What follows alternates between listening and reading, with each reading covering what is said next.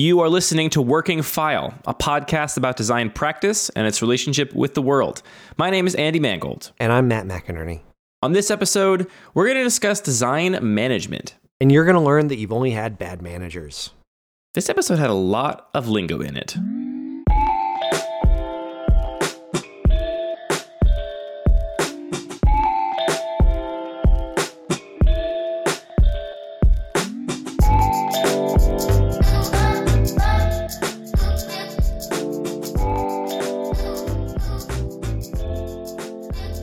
Just half a glass cap, really? That's it?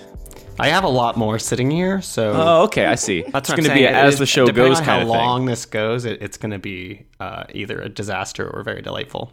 Well, it's going to be delightful. Depends on how boring you are, Andy. Come on. I got to say, from our experience, the shows that we think might be disasters end up being the most popular ones, either because people like listening to train wrecks, therefore it makes a popular podcast, or we have no sense of what's actually good or bad when we make it, and we just have to put it out there and find out. Maybe a little bit of both. Yeah. I've only really been drunk, like 2 or 3 times in my life, and one of them was on an episode of the podcast because we thought it'd be fun. And it was, I think. That you remember. Yeah. Not this podcast. A much less professional, much worse podcast. I see. Anyway, welcome to Working File. So tonight we are joined by Christy Tillman, ongoing contributor and head of communication design at Slack. Christy, how are you? Hi. You just got off work, right? You got off a little bit early to make this happen today? No, I didn't. Oh, you didn't? That's right. We ended up pushing it back a little bit. Either way, we appreciate you being here, whether you left early or not. And we also have a new contributor joining us, and this is Cap Watkins from, you're the VP of Design, right, at BuzzFeed? That's your official title? That's my official title. You are a Vice President of Design. That's very exciting. Thank you for joining us on very short notice. You know what's funny is I realized there's no president. Like, you ever hear of a president of design? No one's that. So it's not like the president of design dies and then you become the president. Yeah, I think That's I've not how gone. this works. I think I've gone as far as I can go. I think this is it. You've worked your way up to the top. Yep. The president is a lie. It's an illusion. It's an illusion. So the topic tonight is going to be I'm actually going to kind of... The topic tonight is design management. And I will have to confess that, this episode is stemming from a Twitter conversation I kind of horned myself into that, Christy, you were having on Twitter with another person that has a similar role to you, but at a different company. And, I'm interested in this because my job is largely being a designer and also somewhat to a much lesser degree, occasionally doing something you might call design management or maybe a little bit of like creative direction. At a small company, the titles all blur together. It doesn't really matter. But I know that the position you're in now and the position that our the guest Cap is in is a position of largely management of designers and perhaps less of what, you might call design work in the sense that like you're making things with your hands and you're drawing shapes all day. And so I'm going to kind of defer to you on what this topic actually is, because I don't know if we're talking about how to manage designers or how we're talking about how to manage as a designer. But either one I'm interested in. So what are we talking about tonight, Christy?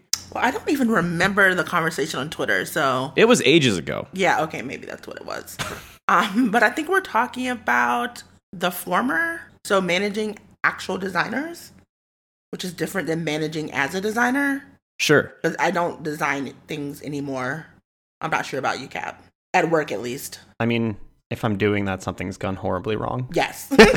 and just so we're clear about, our language, when you say you're not designing things anymore, what exactly do you mean? Like, you're not in Sketch or whatever? I'm not making actual artifacts that are that have business requirements. Sure. But I consider being a design manager, in quotes, to be designing a team to be efficient and effective and successful, which is his own design project. Mm-hmm. Lots of the same approaches, iteration, experimentation, interviewing stakeholders, all of those types of things that you would do for a regular design project. You do, I think, when you're building and growing a thriving design team. Actually, maybe a good starting point would be, what does a day look like for you? Right now there's no one day. What I'm doing at Slack right now is I'm literally creating a team from scratch. So the communication design team didn't exist when I started in October. So we're a brand new team within the company. And that has a ton of implications. And then at Society of Grown-Ups, where I was before Slack, I was also the first designer there and fell into design management there. and also built a team from scratch. So all of my experiences have been literally building teams. So what my role looked like at like day 20 has changed drastically by like day 200. So right now I'm spending a lot of time hiring and looking at portfolios and doing interviews, as well as kind of keeping the ship afloat and making sure people around the company get what they need. That will look drastically different, I imagine, in 90 days when hopefully all of our recs are filled. And then I'm starting to, spend most of my time doing one-on-ones and starting to put in some of the cultural plumbing that needs to exist to keep the team growing and making sure designers are doing their best work. So my role will be constantly changing until we get a full team. And I'm sort of used to living in that world because I've done it before. So it's really different than like inheriting a team. Would you say that sounds similar to what you do on a day-to-day basis, Cap? I mean, we're at a different stage. So, I mean, it sounds like my day 2 years ago when I started at BuzzFeed was a lot of like, holy crap, I need to hire people right now. So right now, like I manage managers mostly. I manage 3 design managers who manage the team. So I'm kind of past the point of like they're responsible for recruiting, right? They're the hiring managers on all the recs. So I help sometimes with like sourcing or going to a portfolio review, giving them a gut check, right, on a decision they're making. But I'm generally not. It's not like my hire to make anymore, if that makes sense. Sure. The other thing I do some other stuff at BuzzFeed that a lot of people don't know about. So I'm also the VP of IT right now. Interesting. The Skunk Works. I've been doing that for about over a year now, a year and 3 months, I think. So I was given the IT team that's like a global team. It like goes across 3 offices. It's like LA, London, and New York. And so I'm managing like that team that does like the help desk tickets, does the like networking for all the offices, all that stuff. And then I'm also product managing our A/B tools team. So they build the tools so we can A/B test things and experiment. So I work with them pretty closely.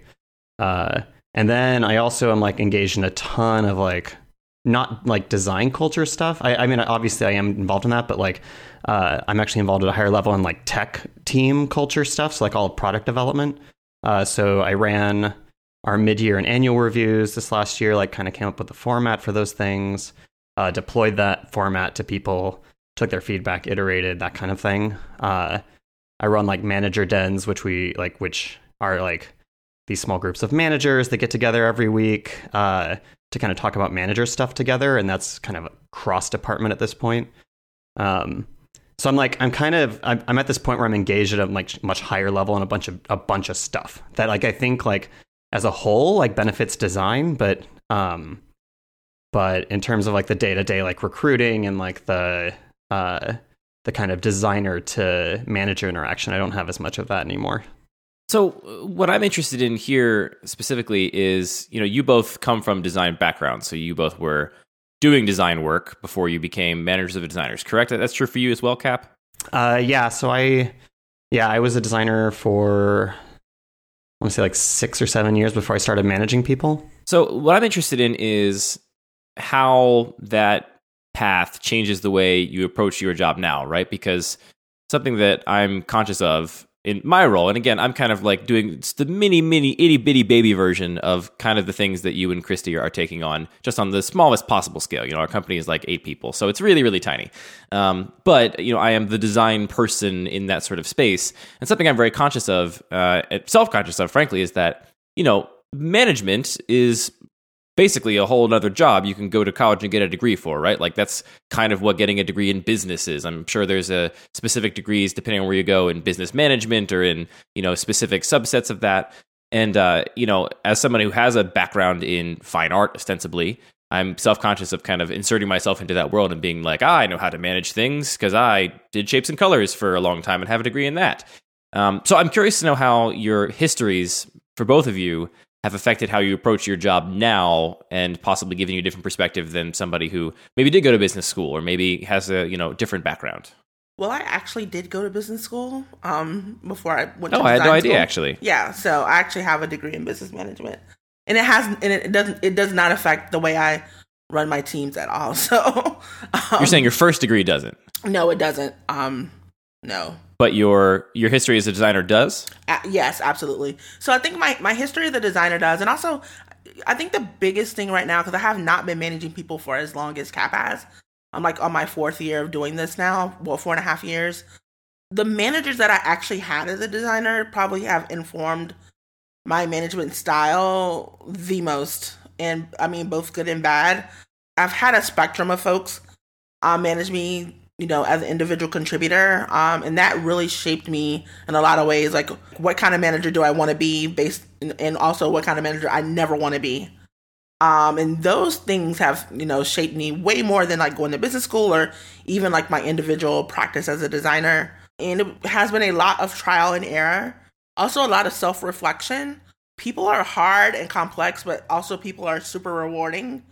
It's a long, like, gray area between. So, a lot of hard-won fights, like making lots of mistakes and being very transparent with people on my team about, like, look, I'm trying this. It's my first time doing this.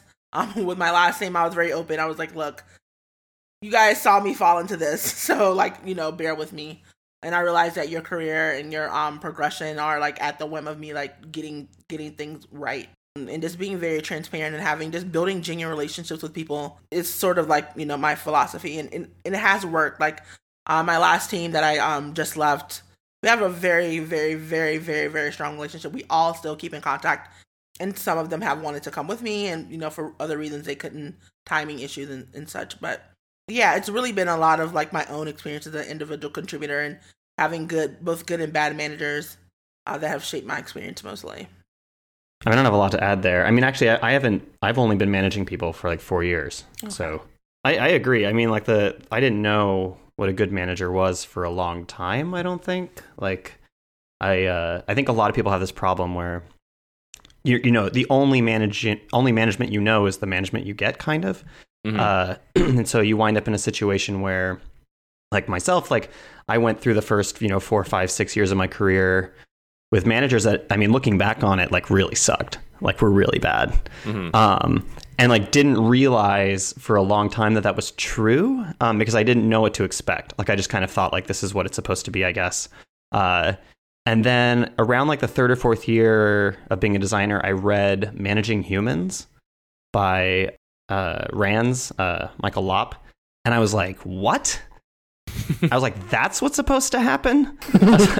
What's a one-on-one? What is this? And like, I just like read this whole book and all of a sudden, like, I wasn't even a manager yet. And my eyes were open to like all the terrible things that had happened to me. Actually, how do you characterize good and bad management at this point in your life? Like what were your horrible experiences? I mean, and everything from like someone who's like super dictatorial, right?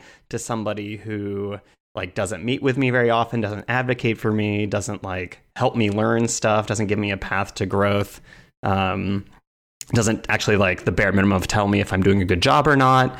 Like these are all things I just figured I had to do for myself. And I think part of that's coming from like a startup background where I was working at like my career started at like a 5-person startup.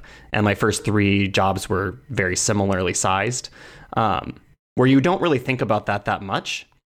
And you can't, and it's not something that's happening. But when I went to Amazon, it was like, that was where it was supposed to be good probably. And it just really wasn't. And so then like I kind of added all that up to decide like, okay, well, I don't want to do any of that. So I'm going to try to like, I guess, Costanza it and do the opposite of all these things. And so like, instead of hiding things, I started sharing things. And instead of not telling people how they were doing, like telling them how they were doing, like just kind of like doing everything that I always wanted, basically. And that's taken me pretty far. I think what I'm coming to recently is, obviously there's a limit to how much I can do with that experience because I only have so much of it. And so now I feel like I'm turning into this situation where I'm actually learning a lot from the people that I manage. So like the managers that I'm managing at BuzzFeed, particularly like Sabrina, who's one of the managers there, like gives me a lot of very direct, helpful feedback and pushback that and just like is opening my eyes to things that I just didn't even know, right, were important. Or I didn't understand. And it makes sense when I'm told it, but like it's hard to know because it's like I'm not building on experience anymore. I'm building on like new things, which I think is exciting and also extremely terrifying. So I'm also curious to know, like, and forgive me, this is a podcast that's, about design, so I'm going to keep pointing it back at design because I'm trying to find the connection here. I do wonder, I had an experience, and again, I'm talking much smaller scale, but when we started our business, I didn't want to do any of the business stuff, right? Like, that was a necessary hurdle in order to do the design work that I wanted to do. I felt like, okay, fine, we'll do these contracts, we'll do these, agreements with clients, we'll come up with these, all these little pieces you have to do when you're like running a business. I figure we just do that and kind of get over it. And over the course of the time we've been running our business, I've become more and more interested in approaching those things like design problems, which is something that Christy kind of mentioned earlier and alluded to. And, basically saying, okay, well, if we're going to have an NDA, or we're going to have a, engagement letter, or we're going to have an offer letter for someone we're going to hire, let's approach these things as opportunities to represent our values to somebody formally, and not approach them as these kind of boring formalities, and basically approach the problem as like, we're going to design a system that's in which designers, and in my case, developers, can succeed, right? That is the sort of challenge that I feel I'm taxed with. And that was exciting to me because I genuinely felt like the things I was interested in about graphic design with a capital G and a capital D, which was never really like colors and compelling shapes and posters. It was always systems and, how you extend things and how you account for variability within a system. I genuinely felt like those things I could apply to this new problem. Do you feel like your background in design has helped you in that direct way, or some other way, or not at all? It sounds like both of you are just basically saying, having been a designer and been under other managers, I learned how to be a good manager, and now I'm doing it. And I'm wondering how the actual, things we share as designers, are the fundamental, building blocks of our profession are involved in that conversation, if at all. So I kind of I consider I cut my teeth as a designer at IDEO, which is, a very process-oriented design studio. And I feel like that process has been actually tremendously helpful in the idea of like constructing and building teams. Just the idea that there's going to be a lot of experimentation and iteration and measuring. So just really enacting that design process on the team. I'm super transparent about that. My last team, we tried all different types of methods. Like, after 5 people, it became increasingly hard for me to have a good purview of what everyone was doing, right? But I didn't want to err on micromanagement, right? I didn't want to be over people's shoulders and asking them, they're adults and great designers. But it was like, how do I get that information? We tried all different types. We did like a weekly report. We did some stand-ups. We did a Slack channel stand-up. Like, we tried 3 or 4 different things. And I would always ask them, well, how does this feel? Is this, is it a burden to your process? How does it affect your workflow? I would also, look on the other end and see if I was getting the information I needed to report to my boss about what was going on, right? So there was tons of experimentation around that. When we were talking about design values, what would make a successful team, there was lots of iteration on that. Design paths for growth. Like, I mean, it's all basically like designing a one big puzzle. That's been my experience, like building teams, especially from the ground up. Lots of trial and error, especially with a bunch of new personalities. So that's been both of my experiences, right? Like, coming together with a group of folks I've never worked with before, and they've never worked with each other before, and trying to figure out how do we build our culture and our rituals around those personalities and those synergies. So that takes a lot of experimentation and just being really transparent with folks about, like, this is an experiment. I'm open for your feedback. Nothing's permanent until we get it right? So all of that process I've used on teams. I use it all the time. Were there any concrete takeaways from that, or is it just the idea of experimentation and making sure you go through that with every new group of people? Well, the concrete takeaway is designers feel super invested in the process of being a member of that team, and that's super important to me. So not for me to just like impose processes on people without respect to their time and their feedback, right? Making sure that the team is a really good way, I've found, to make a group of new folks feel like they're all in this together, is that they're actually active and participating in building the design culture that they're going to be working in. So that's a huge takeaway from that. And it generally works. Like, people will want to do the thing that they've been able to get feedback in. They also really understand it if the conclusion is that we're going to do, like, I need you to do this daily report for me. I know it sucks, whatever, right? They've seen that we tried other things and it didn't work. And there's sometimes as a manager too, you have to impose. You just have to say things. You have to be super direct. For better or for worse, you just don't have the time to particularly experiment. People have trusted in you that you're doing that for a reason, right? So there's lots of ways to get by in that way. One thing you did mention when you started talking about this was the idea of like, once I have to manage more than 5 people, that becomes difficult. Like, what has your experience been like moving from a scale of maybe you have a team of less than 5 people, clearly you're now at a team of much more than that, or at least trying to build that? Like, how have you learned to manage something like that? I haven't gotten there yet. So my last team was 6 people. Yes, 6 people. And when I get finished with all my recs, I think we'll probably be at 9. And that's just the first build out of the team. 9 people won't get done what we need to get done. But that's what I'm starting off with. And that's too many to directly report to me, at least at that point, as well. So the idea of managing managers will happen pretty quickly. Actually, what's your limit for yourself? Like, how many people can you oversee and know what's going on? Man, 6 was really hard. Like, that was like the limit, because if I was doing one-on-ones weekly, so that's like 6 hours, and I like to go back and take notes and do action items for my one-on-one. So add another week gone. Yeah, add another hour and a half to process those notes. Like, so you're looking at like 7 or 8 hours just on one-on-ones out of a 40-hour week.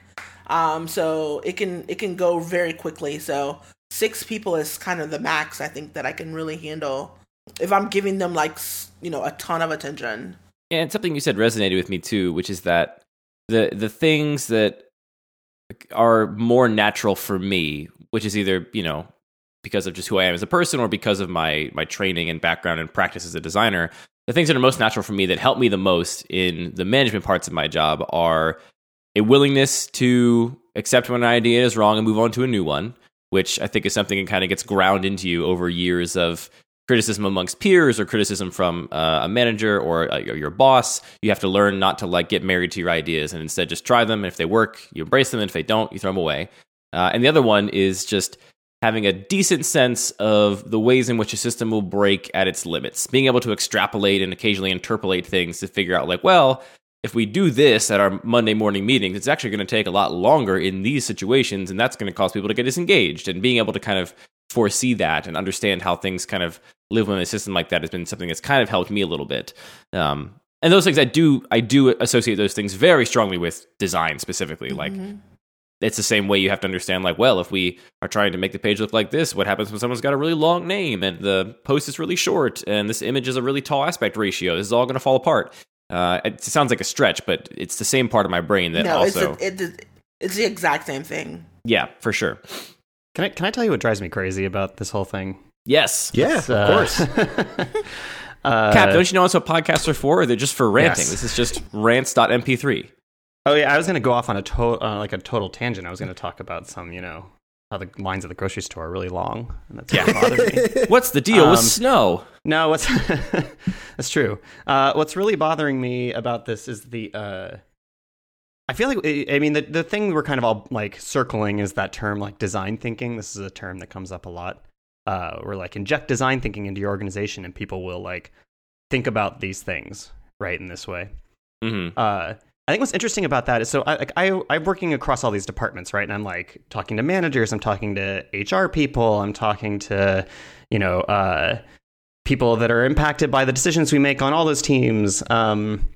And everybody thinks this way. It's not design specific. There isn't a good manager is going to think about the impact of their decision making regardless of whether or not it's a design manager, right? Whether or not they have a design background. These are all things that like HR is going to be thinking about the people they impact with their decision making, maybe in a different way and with a different set of concerns than you or I might have, but they still go through what you would kind of dub a semi-creative process that is iterative and would, if you backed up, really looks like very similar to what we're describing here. Yeah. And so I feel like there's this So I get asked this stuff sometimes, like how do you inject design thinking? Like how do you take design and apply it to these other things? And I'm like, well, I don't, right? Like, because they already do this stuff. More like, how do you as a designer stop thinking that the way that you figured it out is the canonical way to do it, and everyone else is just living in your world? I think that's a real issue we have as designers. Yeah, I mean, I think we're at this point where it feels very exclusive to me. Like it feels a little excluding to just phrase it in this way, to set it up as like, well, we have the one true way, like, of thinking about this stuff. And I do think there's value to us being in these conversations, right? I think like the thing we bring is potentially like strategies for finding out how people feel about stuff, right? We bring tactics maybe that like wouldn't be available or unexperienced by other departments, right? Like HR may like be sending surveys out, and that may not be the best way to figure out like how these changes are going to feel to people, right? Like how can you like, sure, we bring user interviews, or we bring like, maybe we do bring something more of an iterative process or like a different perspective, but I don't know. Like I feel like there's there's just as much that we can get from these other places, from these other people, or like other good managers from other teams that like can seriously change the way that we think about things just the same way as we would with other people. For sure. And I definitely, I agree completely. And I don't mean to imply that, design is a process that is the objective right process and should be applied to everything. And once you apply it, you'll see the one truth of the world. I more meant that it's kind of interesting that some of the skills, there's skill overlap, I guess is what I mean. It's not that we're taking design and using that as our approach to something else. It's more that, well, as a designer, I developed these skills, and turns out if you just twist it and turn it a little bit, that's the same skill that this other person is using to do this different thing. Which is to say that, perhaps a good HR person would also make an excellent design manager, because it makes you wonder, right? It really does. I'm a very much a generalist, so I have a very like holistic view of the world. I very much feel like there's a good chance that HR manager could be an excellent design manager, because what is really the difference at the end of the day. But yeah, I agree completely. I tend to cringe a little bit just anytime anybody says the word design thinking, because it sure sounds a lot like just like thinking. Yeah. And it also has this implication that like other people aren't creative, which I think is not true at all. I think that's just kind of a... I think it comes from this place of like I remember when I started designing stuff, and this was like in 2000, like professionally, like as like a job. It was like 2006. And in 2006, a lot of people that I worked for, like I was doing some freelance work, a lot of people thought that my job was to make things look a certain way. Right? Yeah. Like that's what my job was. And I wanted to be a part of like, maybe because I'm a generalist or whatever, I wanted to be a part of like what it was and why it was the way it was, right?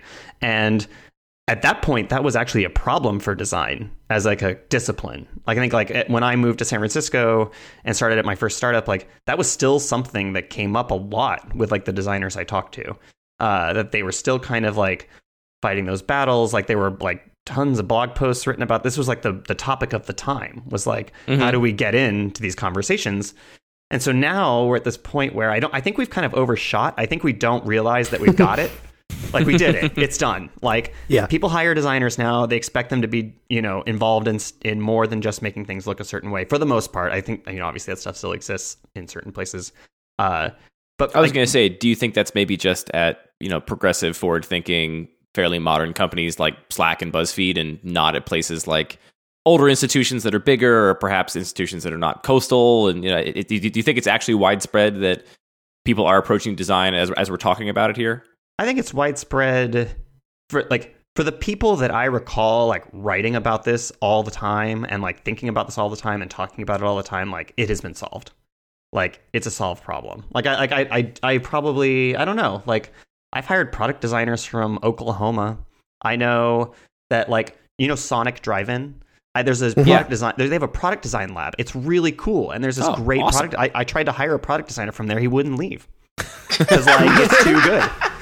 You laugh, but it's crazy. He lives in the Midwest. That's great. That's where it is, and so I don't know. Maybe it's a little more widespread than we even think. I bet he's got a much nicer house than he could afford in New York or San Francisco. Well, that's very encouraging, I think, if that is actually the case. I don't know. I'm just sitting here in my house in Baltimore, not talking to anybody. So, but yeah, I think if that is the case, then you said we might have overshot. You think that I definitely feel like designers are likely to try and overreach their own personal boundaries or the boundaries of their job. I would call us eager to get involved. What ways do you think we've overreached kind of collectively? It's not in the like wanting to get involved. Like I think everybody should want to get involved. Like I think like engineers should want to design, designers should want to engineer, all of them should want to do product stuff. I think that makes better stuff. I think overshooting it's like we kept the chip on our shoulder. We kept it. Like it didn't go away. We didn't get rid of it. It's just like we're still kind of ticked. And I don't know why. Like, because when I look around, I'm like, man, like this is kind of awesome. Like everything's just kind of great all the time. And so, I'm glad to hear somebody say that, Cap, because I've been looking around for the past, I don't know, 4 or 5 months, and everything seems a little messed up. But sorry, I just mean inside of a company where things are safe and warm. Sure. But yeah, I don't know. It feels like we're going to this place. We're going to the place that we were fighting against a little bit, right? We're starting to build up a wall like around design that makes it feel like this ivory tower that like, oh, you need design thinking. Oh, you need us to come like teach you to think about things and teach you process and like that. I don't know that that's necessarily true or good for people personally, but. And I also, I share Matt's cringe at that term just because of what you just mentioned, right? I feel like design is very likely to latch onto an idea, rebrand it because we're good at that, and then sort of pitch it as if it was our own unique special idea that we came up with, and aren't we the special ones? So I just recorded my high resolution podcast with Jared and Bobby, and they asked me what did I think the design trend would be in the next 5 years. And my answer was that design would decentralize within companies, and that more people outside of design departments would be using design processes, and designers would be less important within companies. So let's see if that happens. That's my contribution to that. To Cap's point, do you think that's already happening? I know that I mentioned the things that I think I bring to the table when it comes to making quote unquote management decisions. And, there are software developers in my company. They bring those exact same things to the table, right? Because if you're writing software, you also have to iterate and find the solution that works correctly and not get married to your first idea. And you also have to even more so understand how systems are going to extend and bend and break at different limits. So, these skills are not necessarily mutual to us, as we've kind of established. So I do wonder if this process is just kind of designers opening their eyes and realizing that, oh yes, in our industry we call this, iteration and a think wrong, and in your industry you call this a brainstorm or the sprint or whatever you want to call it in a different kind of specific field. But I'm want to look at different people doing different things and see the connective tissue and see like the unifying theory of how people make stuff. But maybe I'm being overambitious. I think from a business perspective, it's kind of inefficient to have design be hoarded by the design department, quote quote. So I run a communications design team. At my old job, I ran a brand team and a product team. But now that I'm only running a brand team that has to service the entire organization, I have a different lens. One of the things that has come to me is how inefficient a lot of the requests are that we get. So when people say, or sales might come to us and say, we just launched this new product and we need a deck and we need a 2-sheeter, we need this and this and this to go out and sell this thing. And I'm just like, why do they need that? Why do they keep having to ask us? So one of the things I've really been thinking about is how do we remove ourselves as a bottleneck to set up teams to make and do their own thing. So someone in sales, they had the software and I created a template for them so that they can continue to modify that particular template to do X, Y, and Z in this particular software. And now that team is set up to be able to go do these things. They have a kit of parts and they can move things around and do it without having to come to the design department. So I gotta say, Christy, I think you could definitely argue that you're taking a designer's approach, right? Like in many ways, you're describing a brand system. You're gonna set some rules, and then you're gonna hand it over to some company, and they're gonna run with it, and you have to basically set the boundaries so that there's enough room. It's a designer's approach, and it's it's sort of like putting ourselves out of business, right? They don't have to come and ask us to do this thing. And then when our CEO asks us to, do a headcount request next year, I can say, well, I've set up sales to do XYZ. I need one less designer than I would have asked for if I hadn't set up sales, right? So I think to some degree there's a huge business implication around this kind of idea of decentralizing design in an organization from an efficiency and profitability perspective. I have a question for you. Have you considered? I considered this a long time ago and never really pursued it, but I've been thinking about decentralizing design in a different way, like in terms of brand design stuff, like obviously for the stuff that you can kind of give people the control to do it themselves, like that's great, but there are also obviously things that are still going to come. Oh, totally. And I've been thinking a lot about like the headcount request part, right? Because I'm making a request on behalf of all these other departments, and like it's hard to build the case because you can't, like, you're not those departments to invest, right? And so I feel like brand design tends to be behind because of that. And so I've been considering, and I've kind of talked to some departments about this, and it seems possible. I've been like, why don't you request headcount for, I think you need 2 designers, and they can like be on our team. They will like report into this team. They will get support from our team, from the design team, right? They'll get their like reviews from us, management from us, all that stuff. But like that, then they will be like dedicated to your business unit, and they will learn your business unit, and they will like, be able to contribute at a high level to that unit. Mm-hmm. And so then you have like other departments investing in design. And like, it's an interesting, conceptually, it's interesting. That's the way the product teams work, right? Yeah. Right. Oftentimes they sit on the pillars, right? Or pods or whatever each company calls them, with the engineers, with the project manager, right? And product manager.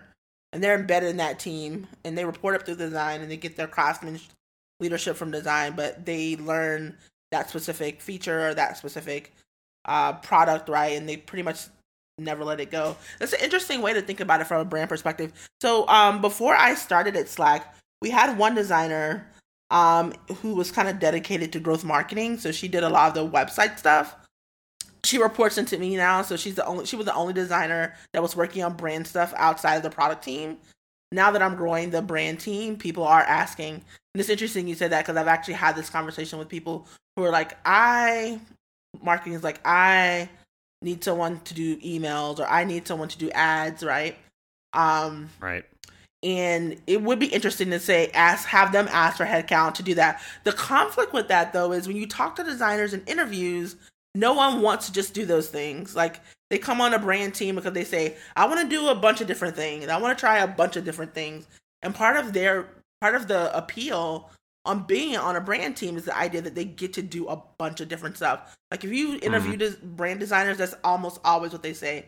And particularly at a company in a team maturity stage that Slack is like, okay, wow, I get to come into this company that's super cool and help define what brand design means there. I would never be able to hire designers if I said, hey, come work for me. You get to do ads. You work with growth marketing and all you do is email banners, right? Never in a million years would anyone come work for me. But I think your idea makes a ton of sense. And if it's something I've thought about, it is just a complete 180 from what designers expect when they come to companies and on brand teams. Well, and the way I thought about it was like having them on a rotation. I was going to say, put them on a cycle. You know what I mean? To like, you have the slots always for those teams, right? And maybe if there's really deep work to do, obviously having someone kind of dedicated to that is good. Right. But for stuff like ads or like email templates or whatever, you could conceivably be like, well, we'll always have those slots and we will be rotating people in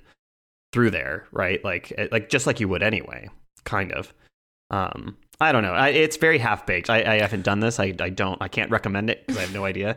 I think it's worth a lot of time thinking about, seriously, because it already plugs into some conversations I've had and some thoughts I've had. So yeah, I'm gonna sit with that one. Please don't hold me accountable. I mean, one thing I did do, like design methodology was, go around and talk to different stakeholders before the headcount request for this year and say, hey, what are your big projects that you have? So that I could actually be making an informed decision. But it's interesting, the idea that they would kind of hire their own designer. And coming back to what you said earlier, Christy, about being afraid you put yourself out of business, I would be surprised if that were to happen. I don't know about how Slack works internally, but assuming that the company is growing and doing well, I have to assume that design is just like almost every other job, which is to say that you could always be doing more of it and doing a better job of it. And I would guess if you proved your worth by making things faster for sales or whatever, that you would only be asked to make things faster for everybody else and then make them look better and also be faster and just more to infinity. Do you think it's actually a thing that threatens to put you out of business, so to say? Do you think it's actually something that could lead to less designers, quote unquote, at a big company if you do a really good job at decentralizing things? So I said that sort of flippantly. I feel like designers are like one of the most insecure professions ever. Like if you look at design Twitter, all people do is like complain about design and want to make design this unapproachable thing so that they always have a job. If you look at some of the arguments, that's like the crux of the argument, right? Like there was a huge argument about like, what was it with Jared Spool, and he said something about like everyone the designer and people like everyone lost their minds. It was so beautiful. I loved it. I you know what? Everybody hates design Twitter. I love design Twitter. It's the best. I don't know how you do that, Cap. I don't even follow the Spool guy because of that exact reason. Like so I could not abide it. He's like it was such an innocent thing too, and everybody just lost it. Yeah, I love design Twitter too. There are definitely seeds of deep insecurities embedded in our industry. I think a lot of it comes from the fact that we are kind of lumped in with like fine art, right? Like most people that study design formally at a like university or college are studying it amongst other fine artists that are doing painting or sculpture or, God forbid, drawing or something. And so I think that, a lot of us are I also, anecdotally, I've known a lot of designers that basically got into design because they grew up as creative kids and they wanted a job that was also creative, right? Like if they could, they would be painters or they would be sculptors, but they know that making a living that way is difficult. And so it feels like, I think to some people, that design is like the last bastion of like a way you can possibly make a living doing, what to some seems like frivolous, creative work. And also, I myself feel insecure about design because I look around at the world and I say like, well, what am I doing to make it better given the state of affairs of everything? And here I am with my particular skill set. But yeah, I definitely think there's a deep insecurity, and that can definitely have negative effects inside an organization like the ones you're describing if the people feel like they are going to lose their jobs. So you don't feel that way then, Christy. You feel like it's actually fine. No, I think there'll always be like, people can only do so much work in a week, right? Like the design departments aren't going away, but I do think there's a lot that we can do to help our teammates and other organizations. I think there's absolutely nothing wrong with like giving away the trade secrets, basically. I think Kat made a good point that like, someone in HR could already be doing those things and giving them our tactics to improve on their on the processes that they already could be using. I don't think there's anything wrong with that. And I think it just makes business sense to do that. So no, I don't think the design departments are going to go away, but I do think that those tactics could be useful to a lot more people, and that we should not hoard them in the name of being employed. I mean, look, we built a CSS framework at BuzzFeed that essentially sets it up so that any engineer can just build a thing and it'll look like BuzzFeed and everything's fine. I think that's what CSS is supposed to be. I think you did a good job. But what's interesting is the designers, like just like with pre-baked Keynote templates or whatever, could feel threatened by that, but none of them do. They actually feel very liberated by that, because it's I think when you speed those things up, you're preventing designers from making what they kind of see as like minutia decisions that are like not as impactful. So like in a Keynote template or whatever, like deciding on every single deck, like where the text is going to go, is kind of a bummer, even to a designer, right? Like it's very tiring. It's like, yeah, for sure. Who really, like at a certain point, you're like, who really cares, right? There's this moment of like, you have those moments of self-awareness where you're like, who cares? And like it's the same thing with product design, right? Where it's like, do I have to pick another green? Like, do I use which one of these 32 greens that we've already implemented do I use? Like, put the button in the bottom right, and the back button goes in the top left, and we'll go from there. Right, just like, here's the color, here's the button. Now make experiences that like actually work well and perform well, right? And here's like this kit that you can use to like, you know, and we can challenge that kit if we need to. But they feel very liberated by that. They don't feel constrained. They don't feel like worried that like, oh, we aren't going to need product designers because engineers will do our job for us. Like, that's not how they feel about it. And that to me is something that I think we've learned from engineers, frankly. Like the idea that you can work on your tooling and improve your frameworks and build things that will make it easier for you to build things. Basically, get to the work that matters. And you know, being close to the development world and seeing how many new frameworks and libraries and languages and text editors and all of the sort of, you know, the orbiting accessories of being any kind of software developer, how many new things there are in that world is all because, you know, when you're a developer, you're working on this thing every single day and you're working in software. You're working in software to make software. So you're really, really close to your tools, and it's very easy to make a new tool if you have to. And there's limits to that, right? There are diminishing returns. It's certainly not celebrating all of it, but it's very interesting to see how that sort of lesson of, you know, a little bit of work up front to abstract this thing or to make a system that will then make future things more easy means that I can spend more time doing what I am uniquely fashioned to do as a skilled human and less time doing what a computer could already do because I have some rote system that I've, you know, given shape to. That's the thing I think about all the time too, is just if I'm doing something that I think a computer could do, I'm just like, well, this is bound to go away sooner or later. Like I could never get that sad about it because isn't the world going to go that way no matter what I do? If it can be automated, it's going to be automated. I better get good at the things that can't be. And I think most designers would agree that the thing that makes them good at their job probably cannot be automated anytime soon. I don't want to talk about AI and the, you know, stupid whatever we become the same with the machines. What's that thing called again? The singularity. That's the one. That thing. I don't want to talk about that thing. So short of that, you know, I think most people would agree that the thing that makes them a designer is not something that is just, oh yeah, every time I get the slide, I put the text big and white and in the center, and that's why I'm a good designer. It's like Cap alluded to, thinking in a bigger picture about the experience that's going to happen when we string together these screens that, yes, have consistent margins and have consistent typography and, you know, have this sort of system applied to them, and less about actually making those decisions repetitively over and over again. Can I just say that I love how this podcast is no longer about design management? Well, they never end up the way they started. I know. I do want to push Cap on one thing, because Cap, you mentioned that you know, you think that if more people are more interested in everything, right? Like if designers are more interested in engineering, engineers more interested in design, and everybody kind of understands each other's language and shares a sort of passion for it, that we just get better stuff made. And I almost completely agree with you. I do want to play devil's advocate for a second and point out that I think I worry sometimes about how much I agree with you, because I do think that there's something to be said for like the trappings of modern life, basically allowing for specialization where before specialization was not possible, right? And I think some of the biggest advantages of working at a big company is that you can have people that are extremely specialized and very, very good at something that other people would not be capable of doing given their other sort of tasks and sort of focuses. So I wonder just where you draw the line, right? Because if everybody should be interested in everything, surely you don't imagine some future world where everybody working at BuzzFeed has the exact same skill set, because I think we can agree that would probably fall down. So how do you know where to say, this is where we stop, right? This is how much you should care about this thing that is not actually in your job description.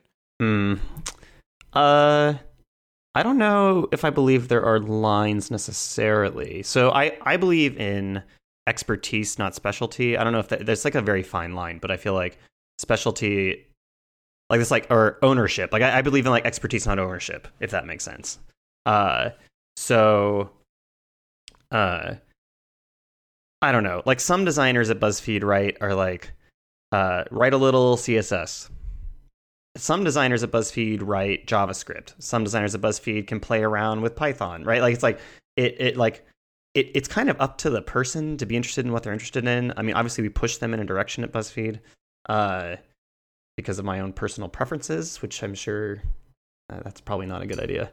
Well, if you're really good, then it's probably fine, but don't mess up. It's the important thing to remember there. No, but like, I just don't know what the problem would be. Like, you say it would fall down, but would it? I mean, like, there are so many people I know who are multi-talented at so many things. And like, what's the fear of that, right? Like, if I had a designer who could actually build what they designed at the same time, like, is that wrong or bad? Like, I don't feel like it is. No, so the thing that pops up for me is like, as again, our company is very tiny, and as a very tiny company, we don't have the luxury of not being generalists, right? Like, you just can't do it. And there are so many times where I think about how much better our work would be and how much more efficient it would be if we were just a little bit bigger and we could have a person assigned to doing this kind of thing and another person assigned to doing that kind of thing. And so we're kind of living in a little tiny, tide pool that's like a little experimental petri dish of what it would be like if almost everybody had almost the exact same skill set. And, I do wish not that people had different skills, but that people were liberated from the ownership of having to do essentially everything all the time. I mean, right? You want people to, specialize maybe is the wrong word that. I mean, like, you want accountability for specific things. Like, even if someone is good at a lot of things, like, give them accountability for things. I mean, I feel like that seems fine. I mean, to give an extreme example, when I worked at Amazon, it was the only place I've ever worked that split up user experience design, visual design, and like front end development. They're all different. I never understood what those words meant. Yeah, well, but this is what you're talking about, right? They were like, oh, well, we're big enough now that we can like have people really focused on system architecture stuff, like really deep UX thinking. It was deep UX thinking. Like, it was deeper than anything I've ever done. And like, that's what we specialized in, that by UX group. And then there's a visual design team, and you'd hand off these like wireframes with like flow diagrams and stuff to them, and they would make visual design work, and then they would get handed off to development, right? And like, the issue was that visual designers didn't understand what we were doing, right? And they weren't thinking about UX type things like touch target sizes or legible font sizes or whatever. And it all kind of falls apart because like, when you start to specialize, then like, you have these moments where like, wait, this isn't your job. This is my job, it's my call, like that you start to like build up these things that even if you don't mean to, I think. And like, I agree that we need people to be accountable for an area, right? Like, I want a designer accountable for the final design output of a project, just like I want an engineer accountable for the final engineering of that product. How they do it, I don't care. Like, how they interact, how they collaborate, like if they if Emily the designer writes a bunch of code for this, like, and the engineer writes a little less code, like, great, right? Like, kind of, who cares? If we had somebody who could do it all, like, we just give it to them, like, let them do it. Sure.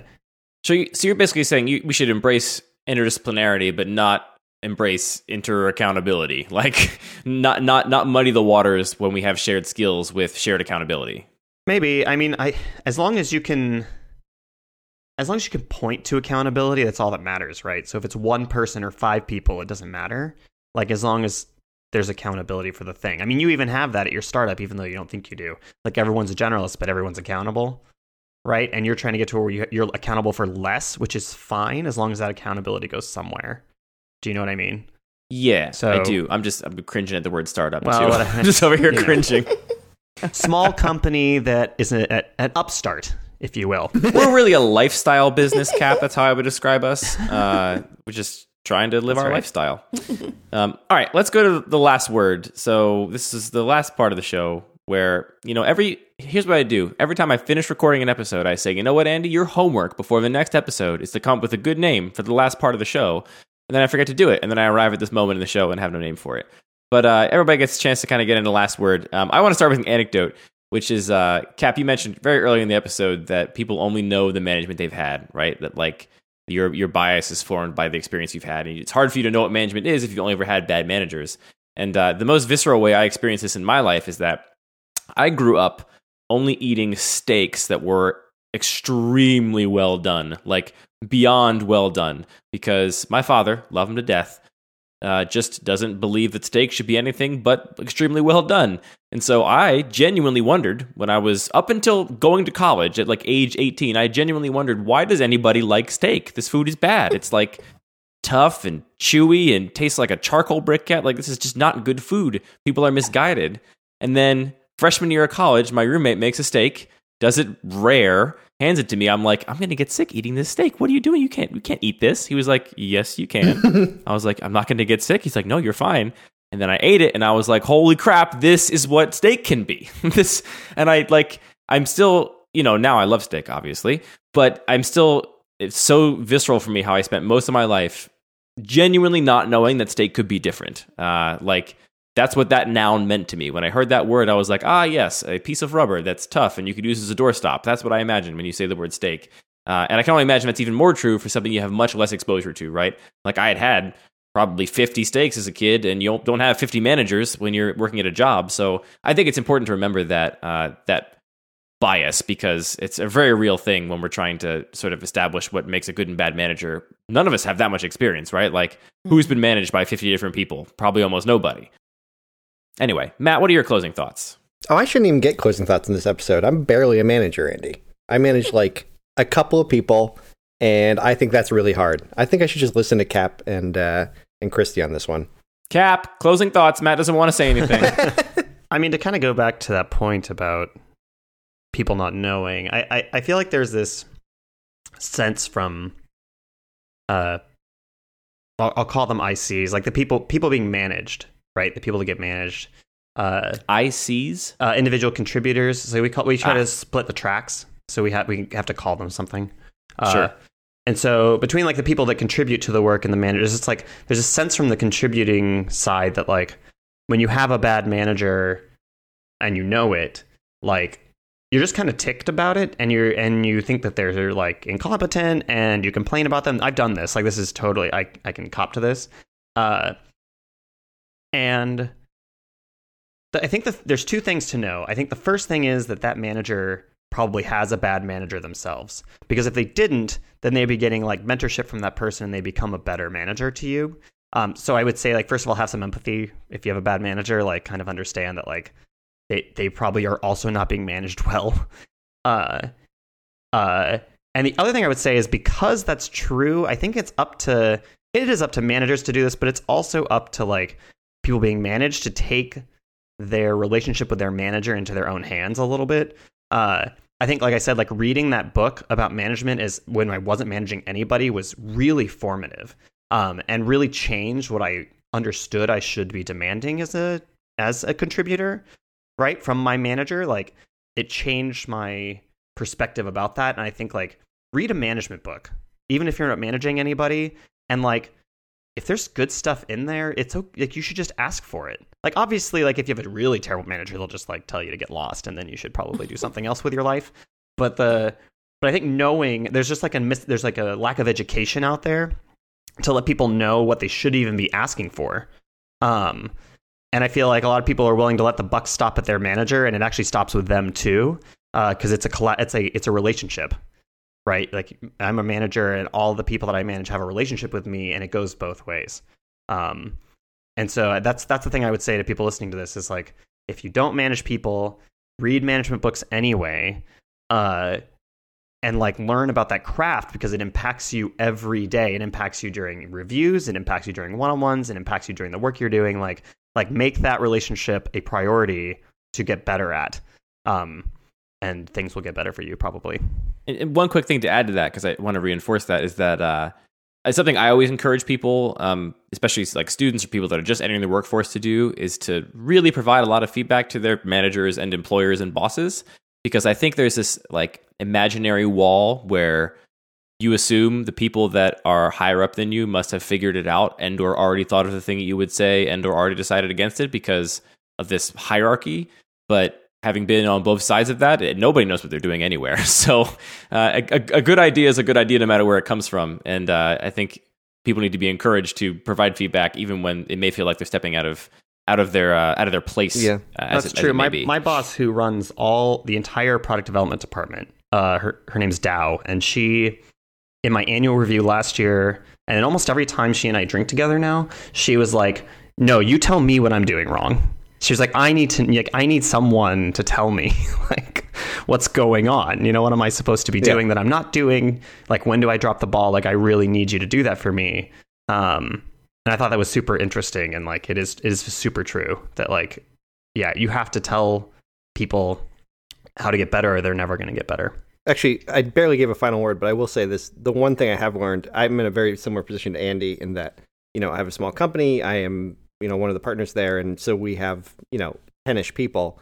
I always want that feedback. So I've just tried like every avenue to get it, whether it be like ask somebody, send a survey, like how many different mediums can we try? And it's inefficient, but I've learned like everybody has a different way they want to give you feedback. So just find the way that they can talk to you and let them do it that way, as opposed to just assume you can stand up in front of a room and say, hey, so what do you guys all think about it? Raise your hands if you want to talk about it. Christy, put a bow on it. Bring us home.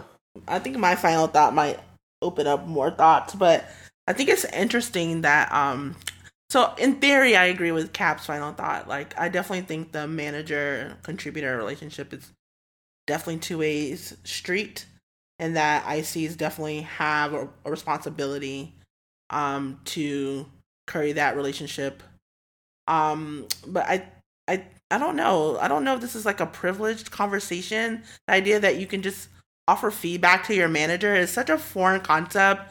I would say probably to 99.99% of all people.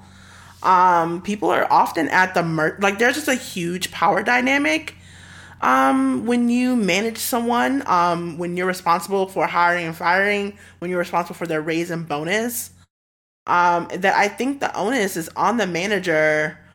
I think there is a more heavy obligation on the manager to make sure you're pulling from your ICs what you need to help them.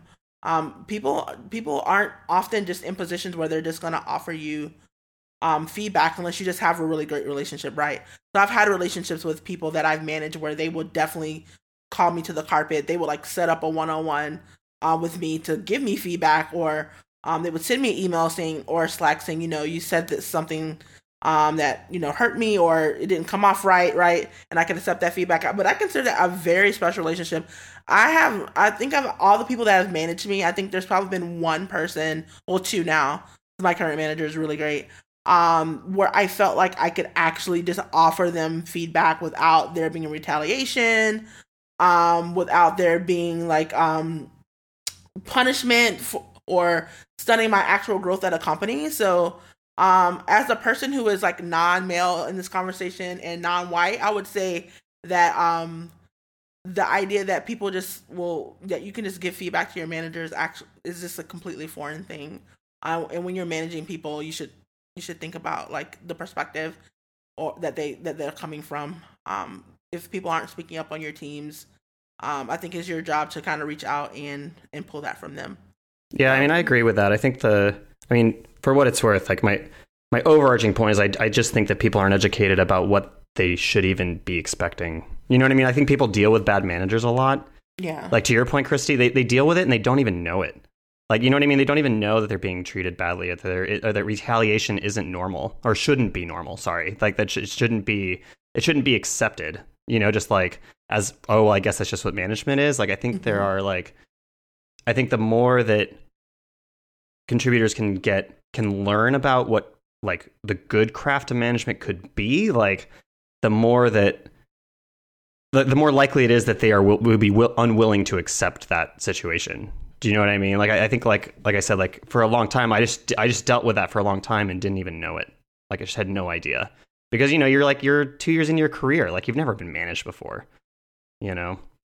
I think Christy has a really good point. And it's worth noting that, the whole job of a manager presumably is to be the one to reach out and to bridge that gap and to make the effort, right? Like to what Christy said, it's not really fair of anybody in a management role to expect that somebody is going to be willing to go out of their way and maybe step out of their comfort zone to give them that feedback. I think it does have to be the manager's job to work to bridge that gap more than anybody else.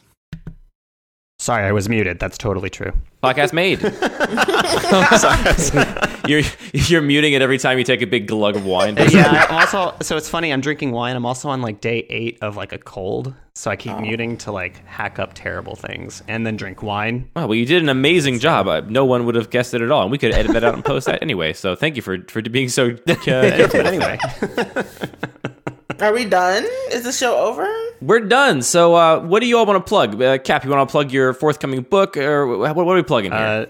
No. I've been having a hard time with the book because of the aforementioned political situation we're in. I feel like weird working on it in this particular I climate. understand that. We are hiring at the BuzzFeed.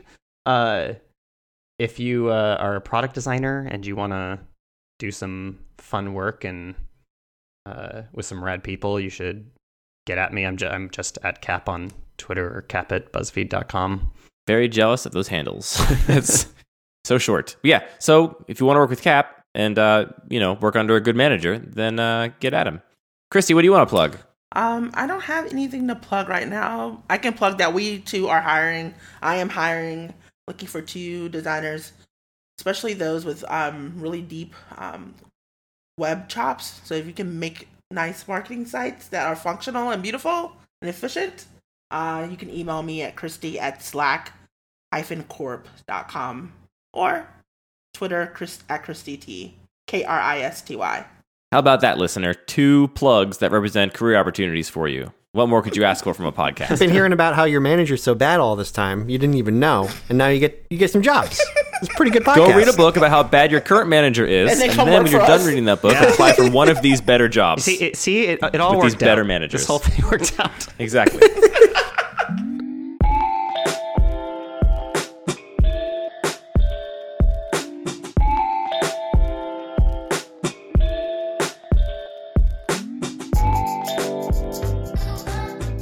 This has been Working File. Thanks for listening.